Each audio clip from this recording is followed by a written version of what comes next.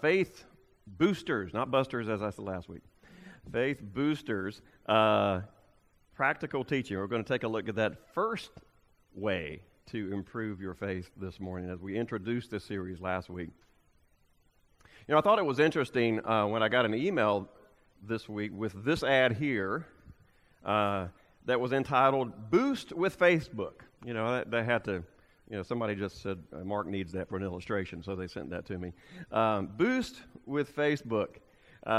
Last week I talked about the Boost feature that is available at least on commercial Facebook pages like our church page. I don't know if you can do it on your personal page, but the commercial page, our church page, has that feature. It's a paid service that's offered where Facebook will push or boost your post to a wider audience, a larger audience, and you set the parameters of who you want that audience to be so that more people will be reached by your post, whatever it is, if it's the announcement of some event you have coming up.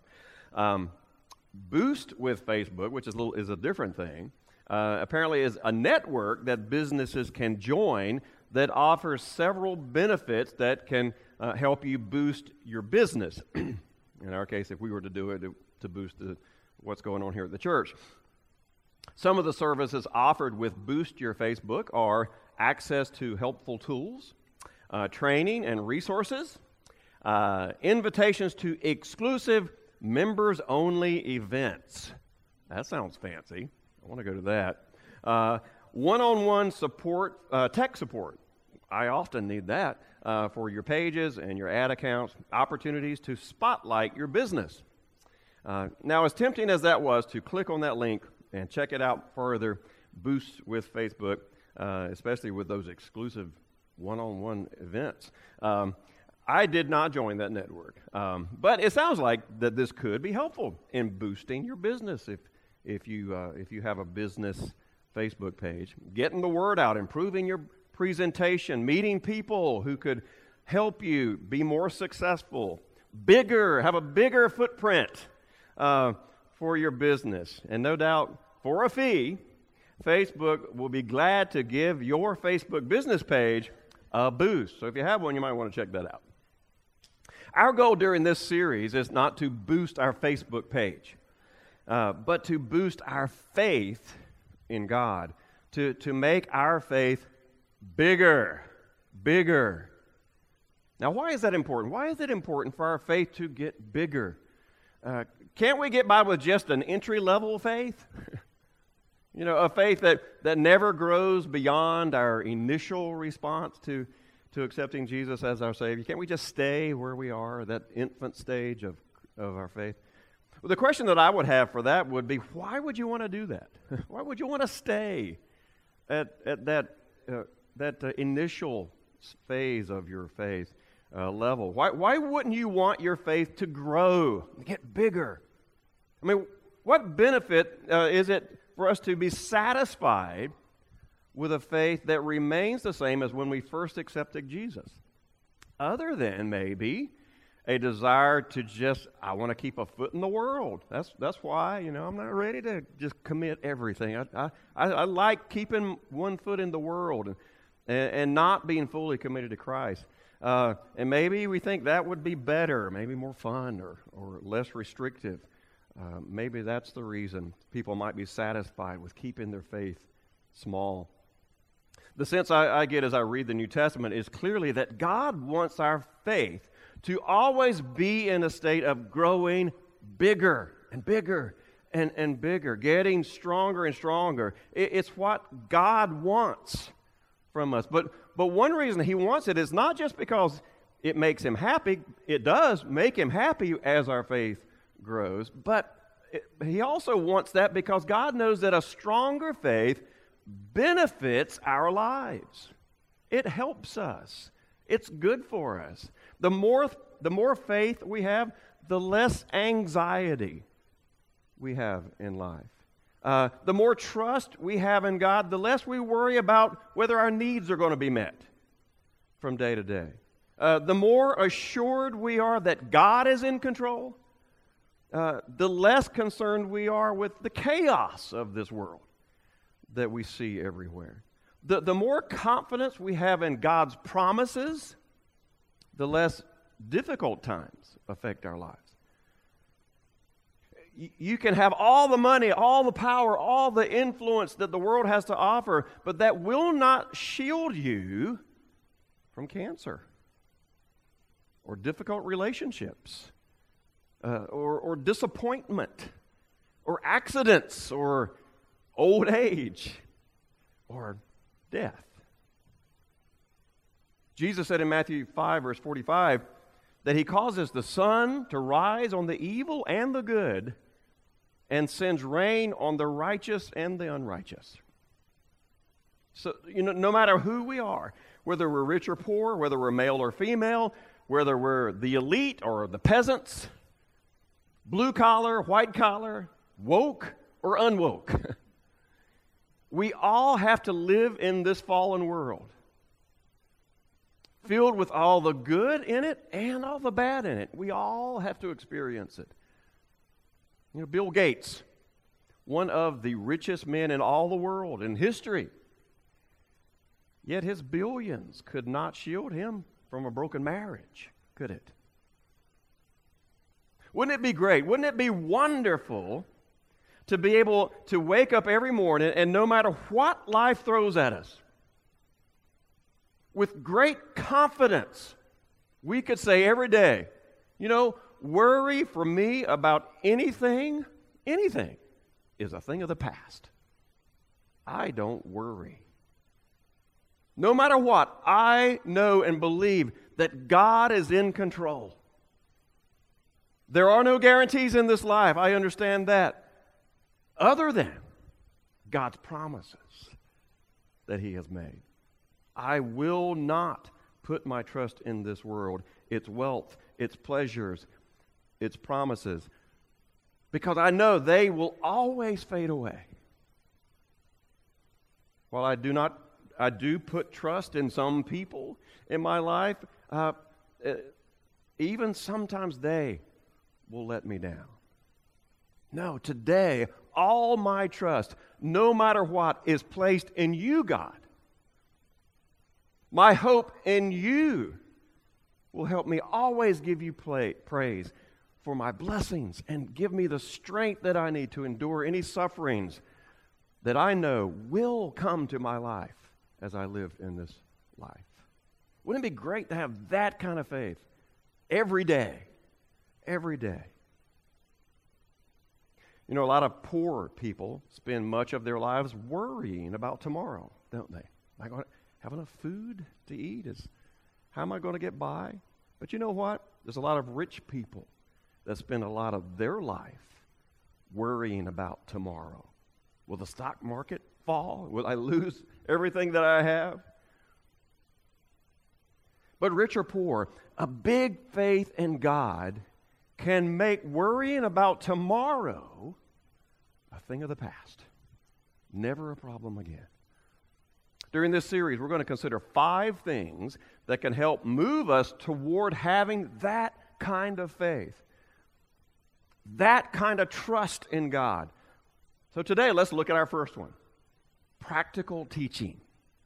Practical teaching. That can boost our faith. Now, when you talk to people who've learned to let God grow their faith, you'll find a pretty common theme in their lives. At some point in their lives, something clicked in their brain that said, wow, the teachings of the Bible are really very practical for me. Now, you might think, ooh, that's exciting. The Bible is practical. Whoa, let's get excited about that. But wait, if this world needs anything, and Chuck kind of talked about that this morning in Sunday school, if this world needs anything right now, it needs a heavy dose of common sense and practical guidance. And not from the woke crowd who only go where the cultural winds take them. No, not from them, but from the Creator of the universe. That's where we need some practical guidance. Have you ever said this or heard someone say this about the the Bible or a sermon that they heard. You know, I never knew the Bible said that or talked about that issue. I never knew that was in the Bible. And it wasn't just because of some sort of information that you discover, like, wow, I never knew that the book of Ezekiel was written around 530 BC.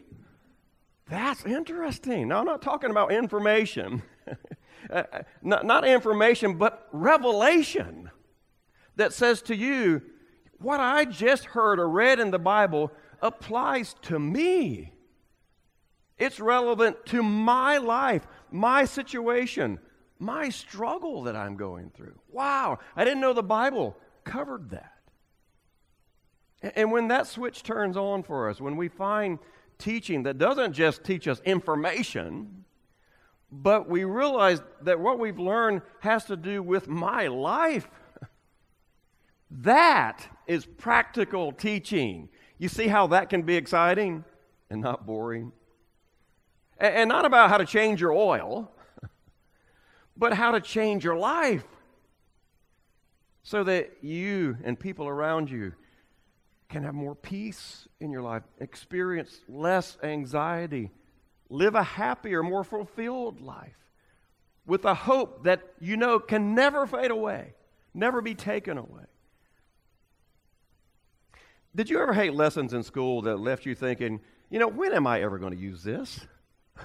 Why are we learning this? It doesn't make any sense. Math sometimes fits in that category for kids and adults too, right? You know, why in the world do we have to learn trigonometry? When am I going to use that in everyday life? But the point is, you know, maybe we won't use trigonometry, but maybe we will. But the point is, when we receive teaching, we have a desire to be taught something useful, practical, right? We don't want to waste time on something that we're never going to use.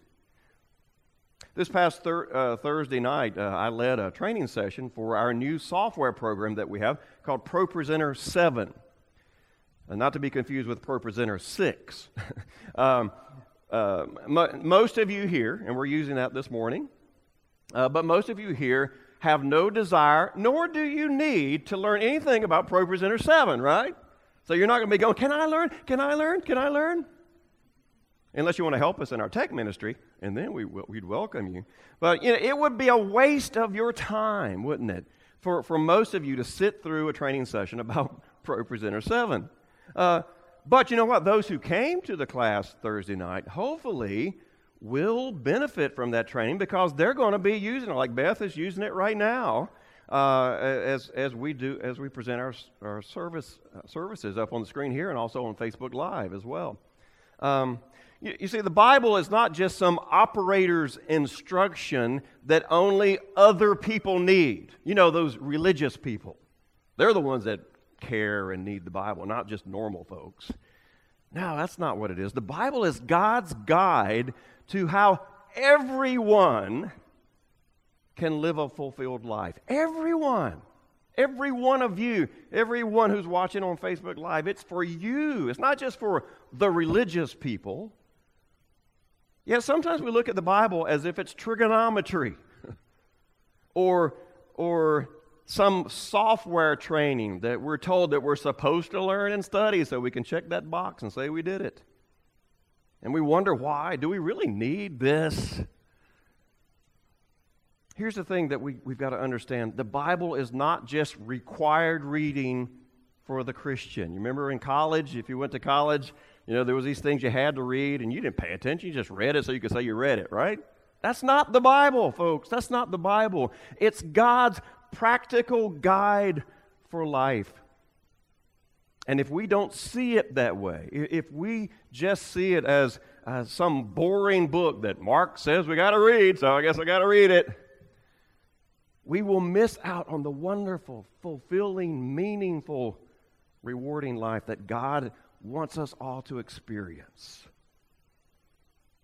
The Bible teaches us so much about real life from the Creator's perspective.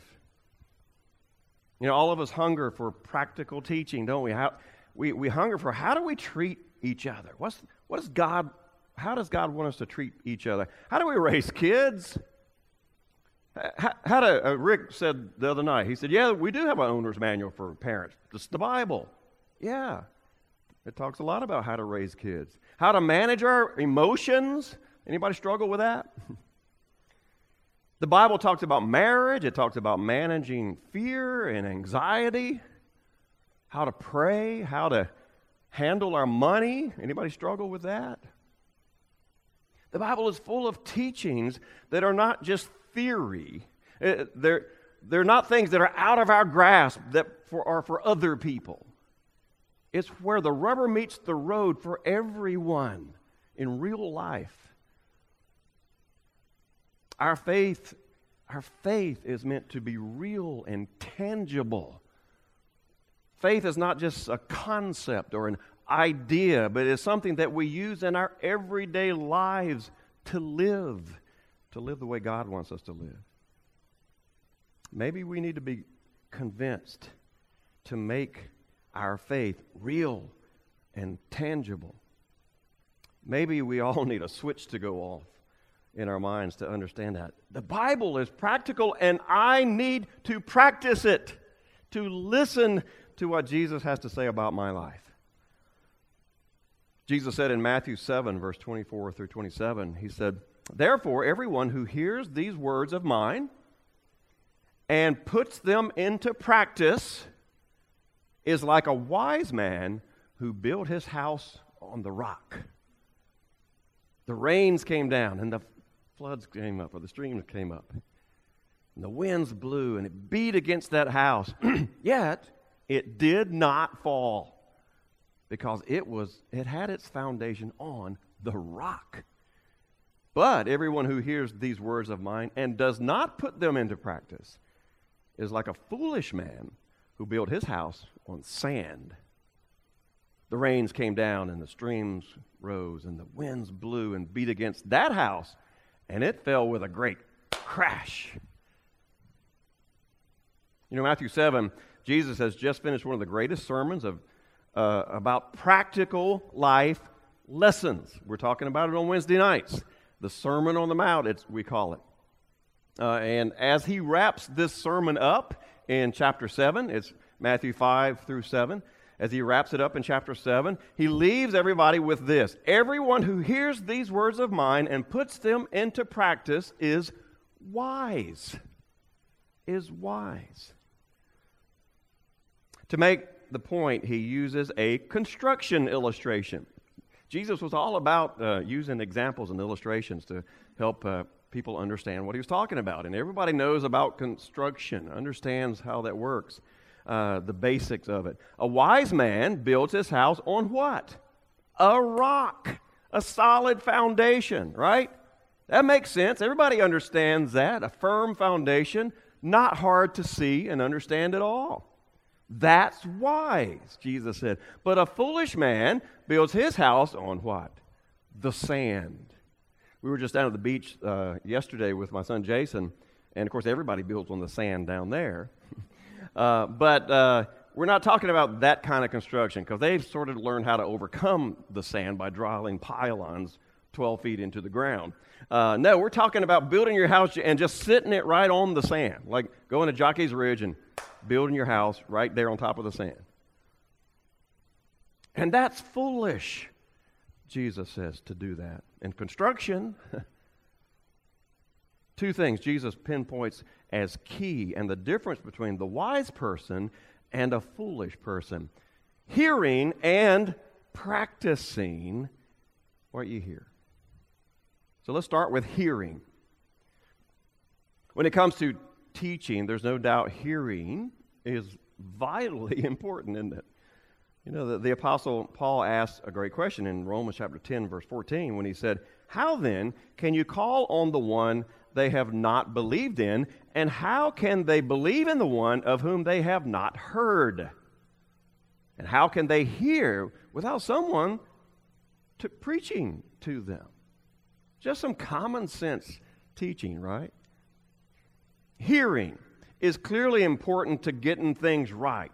If you want to understand and do what's right. No one gets very far at all with faith or practical teaching if you first haven't at least heard the practical teaching. How in the world can you know what you're supposed to do if someone doesn't tell you what you're supposed to do?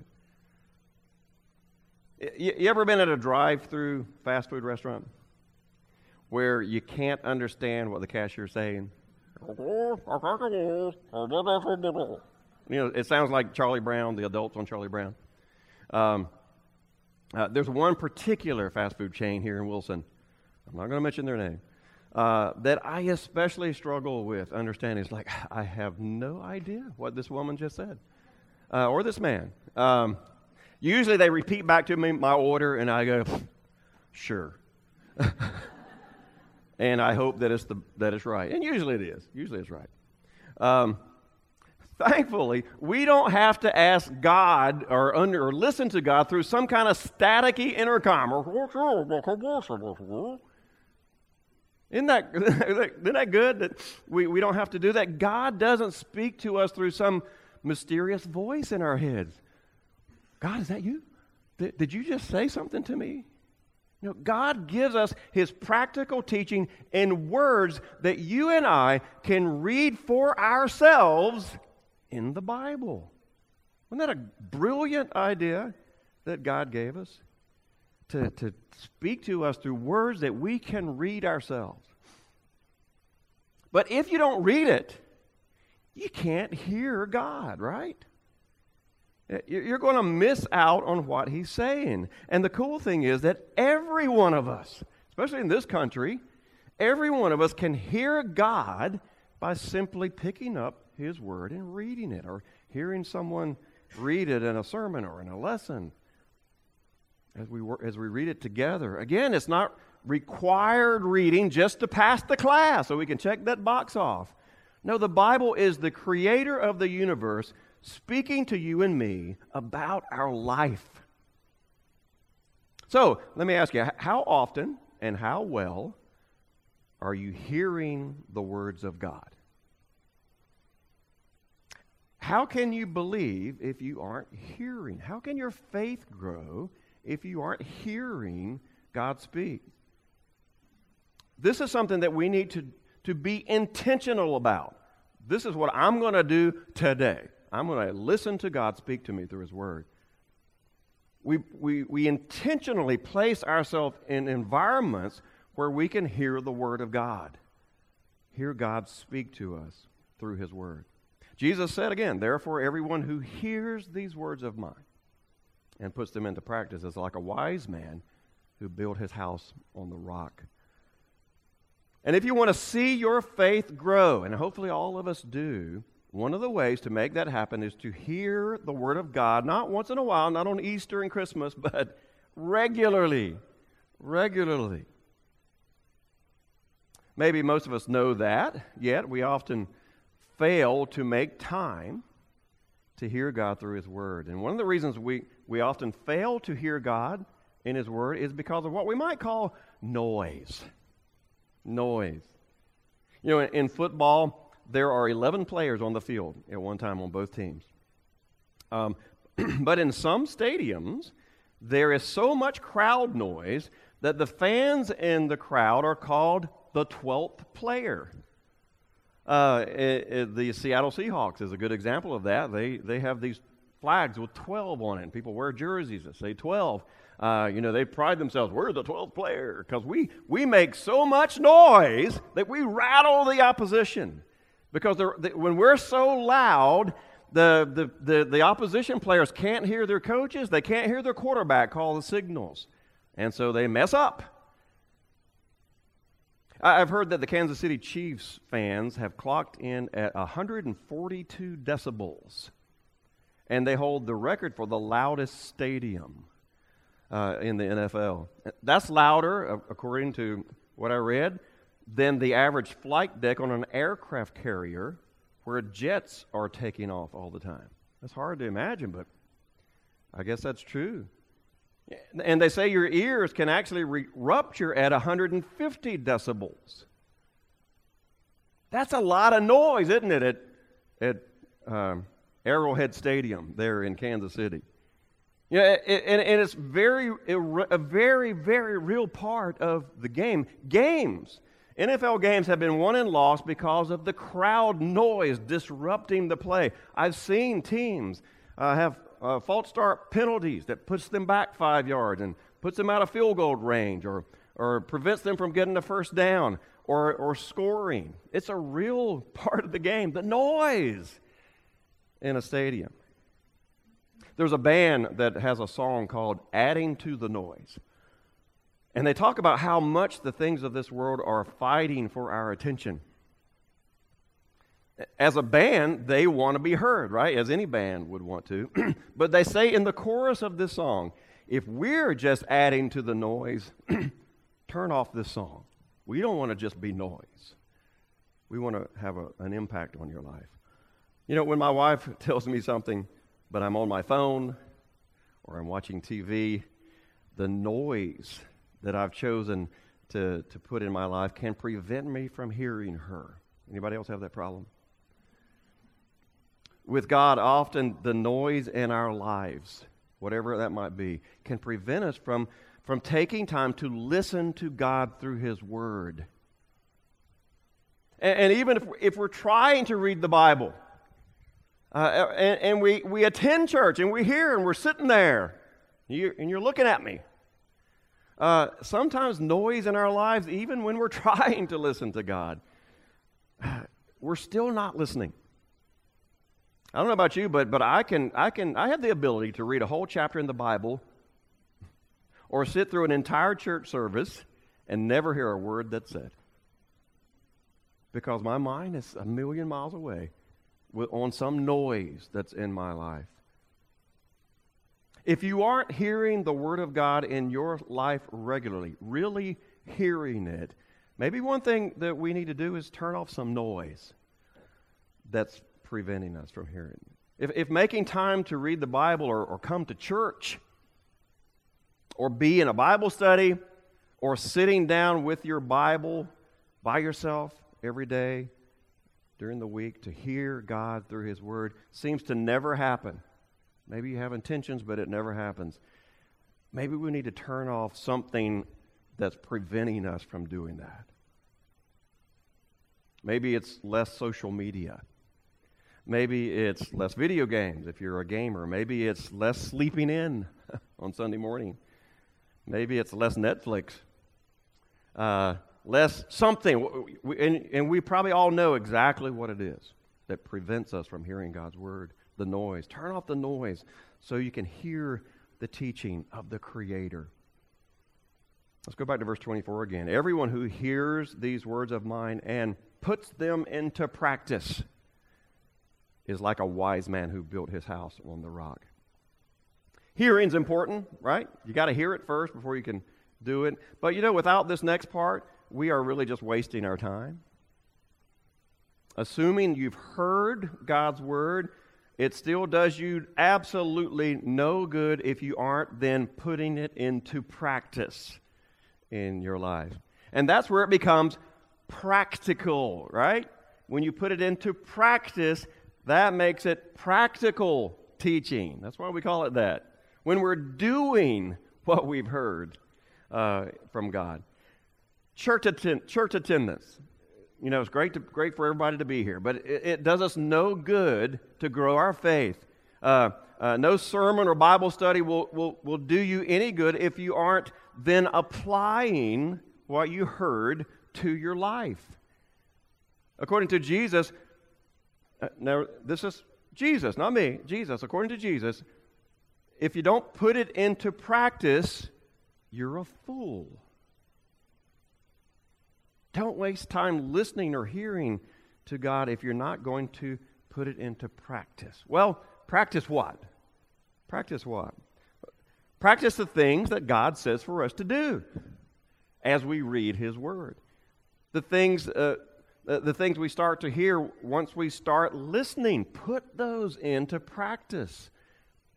He teaches us to do some major things in our lives. Let's look at a few of them. Matthew 6:33, Jesus said this, seek first His kingdom and His righteousness. That's the teaching. Seek first His kingdom and His righteousness, and all these things will be added to, will given to you as well. So it's a command with a promise. If you do this, then all the things you need in life will be given to you.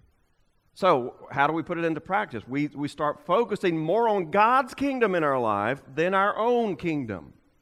Figure out how. How can I put God's kingdom first above my kingdom? Romans 12, verse 2, do not conform to the pattern of this world, but be transformed by the renewing of your mind. Then you will be able to test and approve what God's will is, His good, pleasing, and perfect will. What's the command here to put in practice? Practice thinking differently. Let your mind be transformed from the worldly way of thinking to God's way of thinking. And then, not the way social media wants you to think or our culture wants you to think, but how God wants you to think. And then if we do that, the results are, hey, we'll be able to understand and be approved by God. It will be pleasing to God when we do that. Colossians 3:13, bearing with one another, and if one has a complaint against another, forgiving each other as the Lord has forgiven you. So you also must forgive. One of those uncomfortable truths of God's Word is we must forgive each other. You know, we need to practice patience with each other, and that's difficult. Forgiveness of those who sin against us, that's so difficult, isn't it? Even when they're wrong, we still must forgive them. Because this is God's way. This is what He wants us to do. That takes practice, right? You know, you can't just automatically, okay, I'm a forgiver now. Maybe some people can do that, but most of us, it takes practice to be able to do that successfully. It's real practical teaching that doesn't do any good if we're just hearing it. Isn't that interesting? We must forgive each other. Teachings about your words and thoughts and your purpose in life, you know, that takes daily practice and adjustment. Well, I didn't do that very well today. Let me try it a different way tomorrow. God, help me to figure out how to do this that you want me to do. Help me to figure out, like we talked about Wednesday night, how to turn the other cheek, how to love our enemies and forgive them and pray for them. Help me to figure that out, Lord, because I'm not doing it very well right now. God's Word sometimes speaks in general terms, you know. Sometimes He speaks in very specific terms. But you know what? In some way, God's Word speaks into every part of our life. Every situation that we face, we can find guidance from God's Word. Putting those things into practice becomes the rock foundation that keeps us strong and builds our faith. And the opposite of that is true. If we ignore God's teaching, our faith is going to struggle. And we know that. We know that. If we are selfish instead of humble, our faith is going to be weak. If we are hateful instead of loving, our faith is going to be weak. If we are more concerned about building our kingdom than God's kingdom, you know, our faith will not grow. If we are immoral, you know, like if you're currently and intentionally and maybe stubbornly living in an immoral situation that you know God doesn't want you to be in, or you're just keeping an addiction secret, or you're sweeping sinful habits under the rug, if that's where you are, don't expect your faith to grow. You know why? Because you're built on the sand, and it won't grow.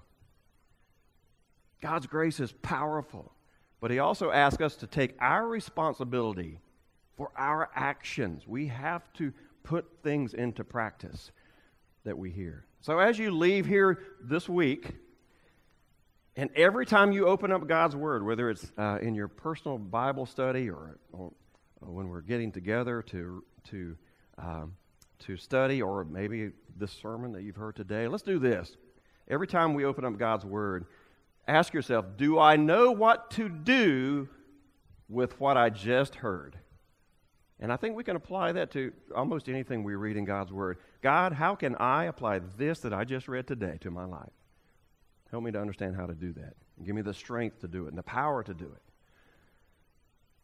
And as we think about that, let's consider one more very important ingredient in why we need to hear God and build our lives on His solid rock. If you want your faith to grow, you need to hear and do the practical teachings found in God's Word. Why? Because there will be storms. There will be storms in your life. Go back to the parable that Jesus told. Why? What's the big deal, God? What's the big deal, Jesus? Why do I need a firm foundation? Why can't you just leave me alone and let me live in my little lean-to on the beach? Just watch the waves come in. Watch your beautiful creation there on the beach in my little lean-to. Why do I care if I'm wise or not? What if I don't want to be wise? Because there will be storms. Maybe it's nice today and the waves are gentle, but one day there's a hurricane that's going to come. And it's not going to be a nice, gentle wave coming onto the shore. For both houses, the one that's built firm on the rock and the one that's built feebly on the sand. Storms are coming. You know that. You've experienced them. And you don't have to put the teachings of Jesus into practice. You don't have to do that. God's not going to force you to do it. But if you don't, your house will fall when the storms come. Here's God's promise to you and me. If you want to stand firm, if you want your faith to be big, if you want the kind of confidence in God that you see in other people where you can confidently say, no matter what storms this life throws at me, no matter, it's going to be okay. It's going to be okay. One simple way to boost your faith is hearing God and practicing His teaching. So, as we conclude here, let me get really practical for the basic practical. Faith in Jesus brings salvation, right? Faith brings salvation. Have you placed your faith in God? And most of you have. On Facebook, have you placed your faith in Jesus Christ to be your Savior? The beginning of big faith starts with a decision, right? A decision to commit your life to God. That's where it starts. Whenever the Bible talks about committing your life to Jesus, here's what it describes. It describes belief. Do you believe that Jesus is the Christ, the Son of the living God, that He was born to save us from our sins, that He died on a cross for our sins, He rose from the grave on the third day? Do you believe that about Jesus? Okay? That's absolutely necessary. Repent. Are you ready now that you believe that to leave your old foolish ways, the worldly ways, and follow Jesus? Are you ready to do that? That's called repentance. It's necessary. It's necessary to hear and to practice His teachings. That's what you do in life now. Not just believe, but follow. Confess. Romans 10:9 says, if you confess with your mouth that Jesus is Lord, you'll be saved. Are you ready to say to the world with both your words and your life, I have faith in Jesus Christ to be my Savior? This faith I am committed to, and I'm not ashamed of it. I'm not ashamed to say it. Baptism. Every person that we read in the book of Acts, and the book of Acts is the only book in the Bible where we see people becoming a Christian. And every single time, they take the step of baptism immediately. Immediately. It's a beautiful symbol. That's the burial of someone in water and lifting up out of the water, resurrecting out of the water. It's a beautiful picture of the death, burial, and resurrection of Jesus. But it's more than just a picture of what happened to Jesus. It's also a time when something wonderful happens to us. God does something during that time. He gives us for free the forgiveness of our sins. And He gives us for free the gift of the Holy Spirit to live in our lives. Acts chapter 2, verse 38. It's the time and the place where all that happens. And then faithfulness. The rest of our lives we will live in this faith that we have put in Jesus, hearing and practicing and always seeking to make our faith bigger and bigger and bigger. Kind of a full circle, isn't it? You know, faith is what instigates our salvation through Jesus, and faith is where we live for the rest of our lives as someone who is saved through Jesus. Now, today we've talked a lot about doing, right? Practicing the teachings of God, and we don't want to be confused here. We're not saying that we earn our salvation by doing stuff, by coming to church and being good. No, that's not where we find salvation. Our salvation comes when we put our faith and our trust in Jesus who died on the cross for us. Not works that bring us salvation, but our faith. But listen, when I say that faith without doing is worthless, another practical teaching in God's Word in the New Testament is found in the book of James, where he says faith without works, without practicing what you believe is dead. It's useless. So whether you start to build your life of faith today, maybe someone is ready to make that decision today and start on their journey of faith, or maybe you'll talk about it tomorrow. And we'll pray about it tonight and talk about it tomorrow. Or maybe you started years ago in your journey of faith. Let's build our house on the rock, on Jesus' words. Hear him and put his teachings into practice. Let's live our faith. Father, I thank you for your word, and I thank you for the teaching of Jesus that tells us to hear and to put into practice what you teach us. Sometimes those lessons are not easy; they're difficult, and we resist it. But Lord, help us to know that what we hear in your word is what you want from our life. And so with the Holy Spirit inside of us, give us the strength to do what we need to do, to practice what we hear. So thank you, Father, for your word, that we don't have to listen through a staticky intercom, but we can just read for ourselves what you want from our lives, and help us to do that every day, to come to church and hear it, to go to Bible studies and hear it, to always be listening and hearing and practicing. We ask this in Jesus' name. Amen.